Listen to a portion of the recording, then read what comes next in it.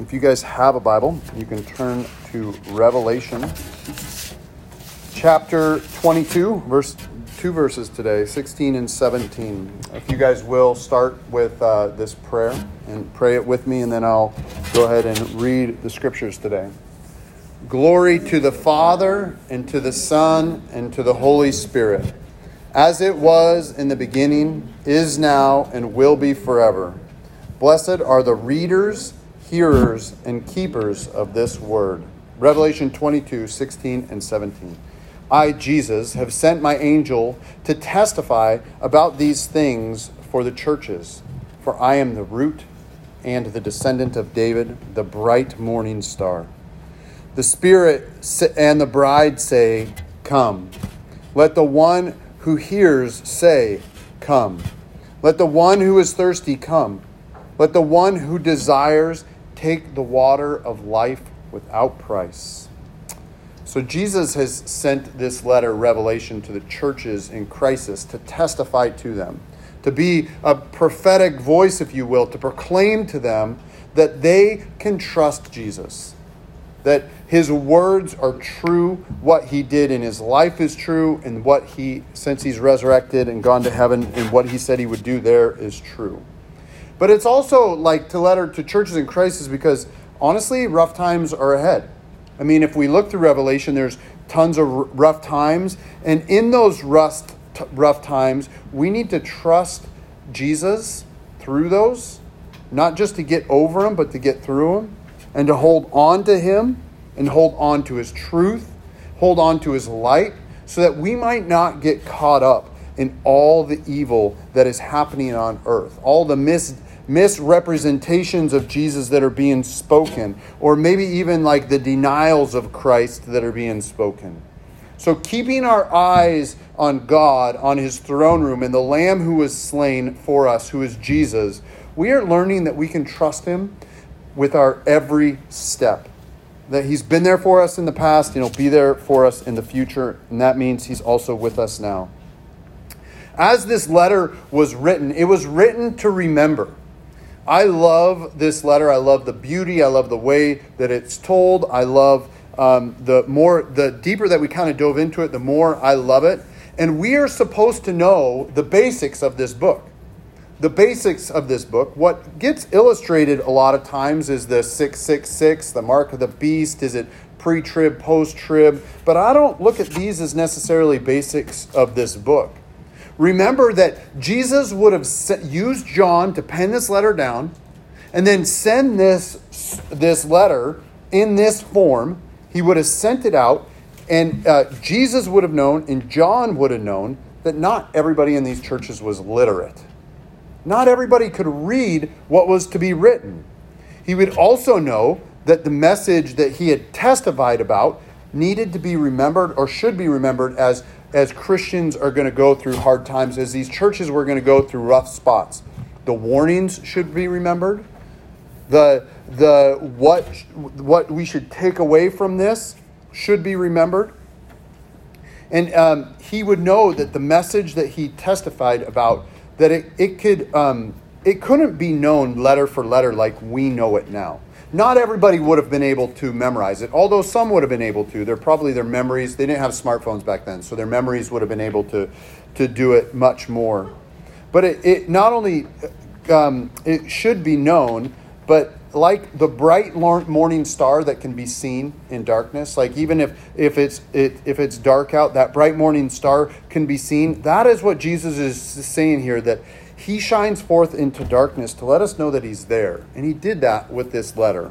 And as we wrap it up, actually, 2 Peter 1:19 says that the morning star is to shine into our hearts. And that's kind of what this letter is supposed to do. I'll read 2 Peter 1:19, and it says, We have the prophetic word more fully confirmed, to which we do well to pay attention as the lamp shining in a dark place, until the day dawns and the morning star rises in your hearts. It's actually a beautiful word picture for what Jesus is saying that this letter should be about. We get to pay attention to the little shining of Christ in our heart. right? Jesus sent this letter so that we might be aware and follow him no matter what happens. No matter what happens. And if you're like me, you can imagine all sorts of crazy stuff happening. This is so that we might endure to the end, that we might know Christ now, but we also might know him when our time expires. Jesus knows what it is like to be a human on earth. Amen? He lived it out. He knows what it's going to be like to go through a trial, or he knows what it's like to go through a trial or two of his own. And he did it unjustly. And in knowing this, he knows the difficulty of holding on to truth when it looks like all hell is breaking loose in your life. All around us, if things are giving way that you know are certain, it kind of can create some unsettling thoughts and some unsettling ways. But he wrote this letter that we might know when all else is fading or our foot that is slipping. Jesus knows and wants to remind us that we get to endure, we get to keep walking with him because he is victorious. He is victorious. And so he wants us to know that death and sin and Hades are defeated. They are defeated foes. It looks like they're here in record numbers, but they're defeated foes, and we are just to hold on. And sometimes that's all we can do. Sometimes we thrive, sometimes we just hold on. The morning star mentioned here is mentioned in the beginning of Revelation as well. It was first mentioned in the letter to Thyatira, and that letter has to do with enduring in an evil and wicked world. Sound familiar? Like, that's what I feel like we do most of the time. Not putting up with it, not just saying, yeah, we'll just go along with everything, but enduring with Christ and holding on to him and not giving in to the temptation to walk away from Jesus. Revelation, the letter to Thyatira, here it was in verse 26 through 29, and it says this: "The one who conquers and who keeps my word until the end, to him I will give authority over the nations. And he will rule them with a rod of iron, as when the earthen pots are broken in pieces, even as I myself have received authority from my Father. And I will give him the morning star. He who has an ear, let him hear what the Spirit says to the churches." So we get to hold on tight to that little light in our heart, that morning star in our heart. Jesus in these verses is letting us know that if we've read the whole Bible up to this point, like if we would have gone from Genesis all the way through Revelation, he would be saying that he's the God of David. And we know the God of David was also the God of Abraham, Isaac, and Jacob. The one who said, "I am."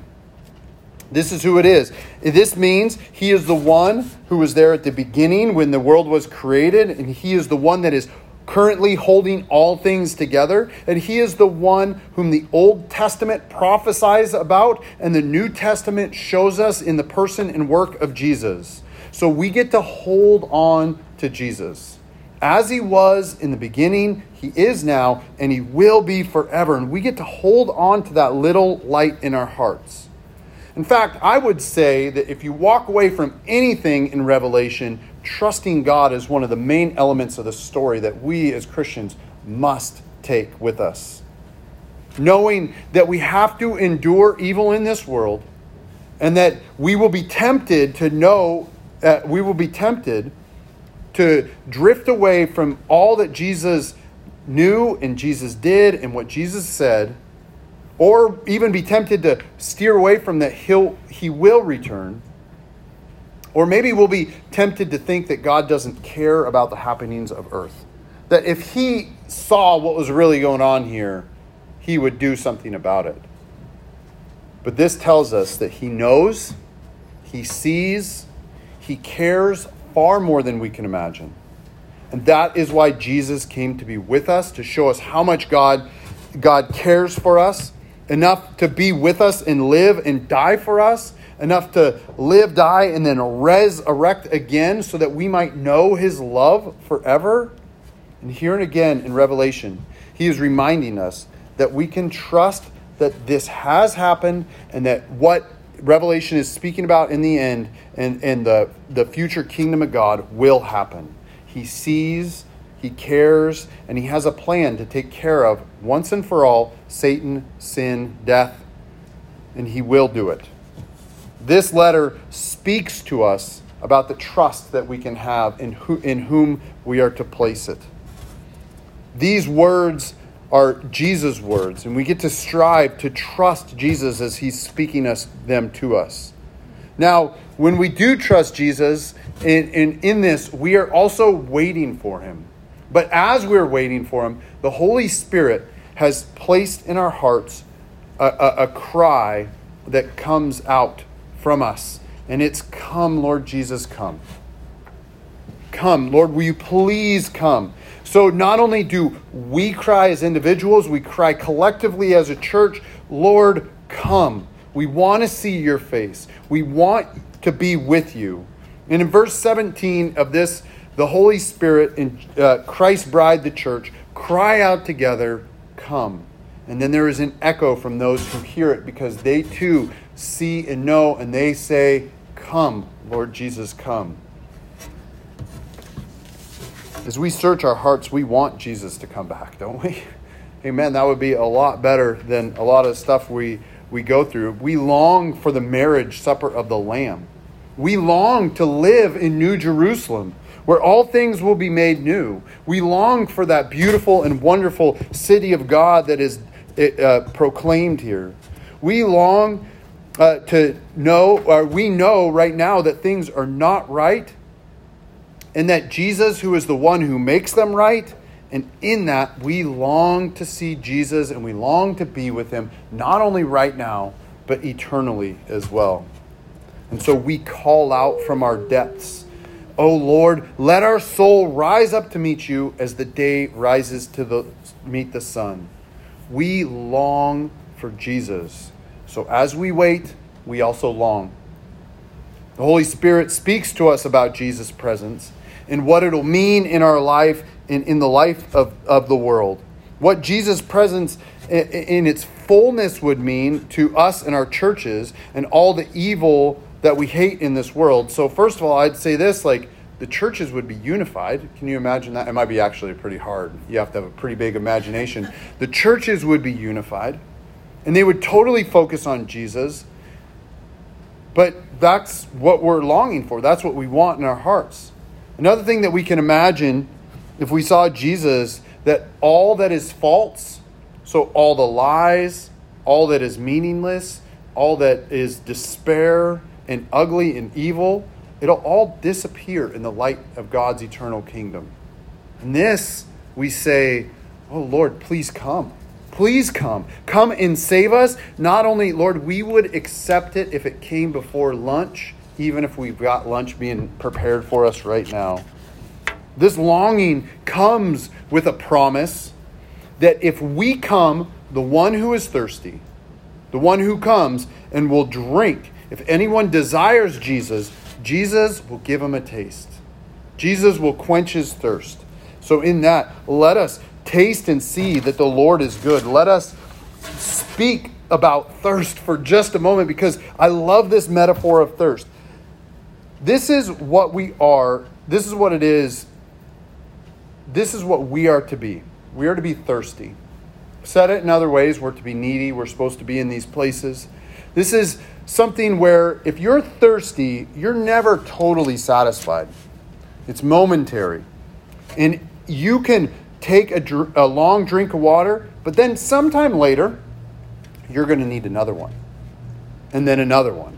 And then another one. And this is how we're to be with Jesus in the here and now. We keep coming to him. We keep coming over and over and over and over and over again. Our longing, our thirst is not to go away. It keeps us coming back to the source of our refreshment. We long, we thirst for Jesus, and we get to remain thirsty and come to the well of his satisfaction, not only once, but often. And I love that thirst is the metaphor here used. It means that we don't just come to Jesus once, get our fill, and be on our way. We need to build our life around the source of this life-giving water. We build our life around Jesus. Think of it this way. if just in American history, I'm not going to go into world history, but American history, cities, towns, villages, outposts, all were initially developed near a source of water. Right? Even Hadassah, thank you. You get bonus homeschool points for that answer. So, need a source of water. They couldn't survive away from it. They needed it. And this is true for the Christian's heart as well, that we need Jesus. We need to live near him. We cannot get far from him and survive for very long. We need to keep coming to the well of Jesus. Notice I didn't say we get to. We do get to, but we also need it in our lives. Jesus gives us his grace, this beautiful, unmerited favor from God. There's nothing we did to earn it, nothing we can do to get more of it. This grace is there without price to us.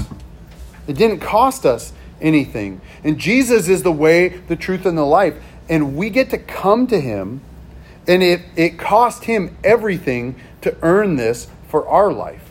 And yet, he did this willingly and gladly because you and me, us together, we're his delight. We are his delight. Jesus, this is a hard one for us to fathom most of the time. Jesus delights in you and me. He delights in his bride, the church.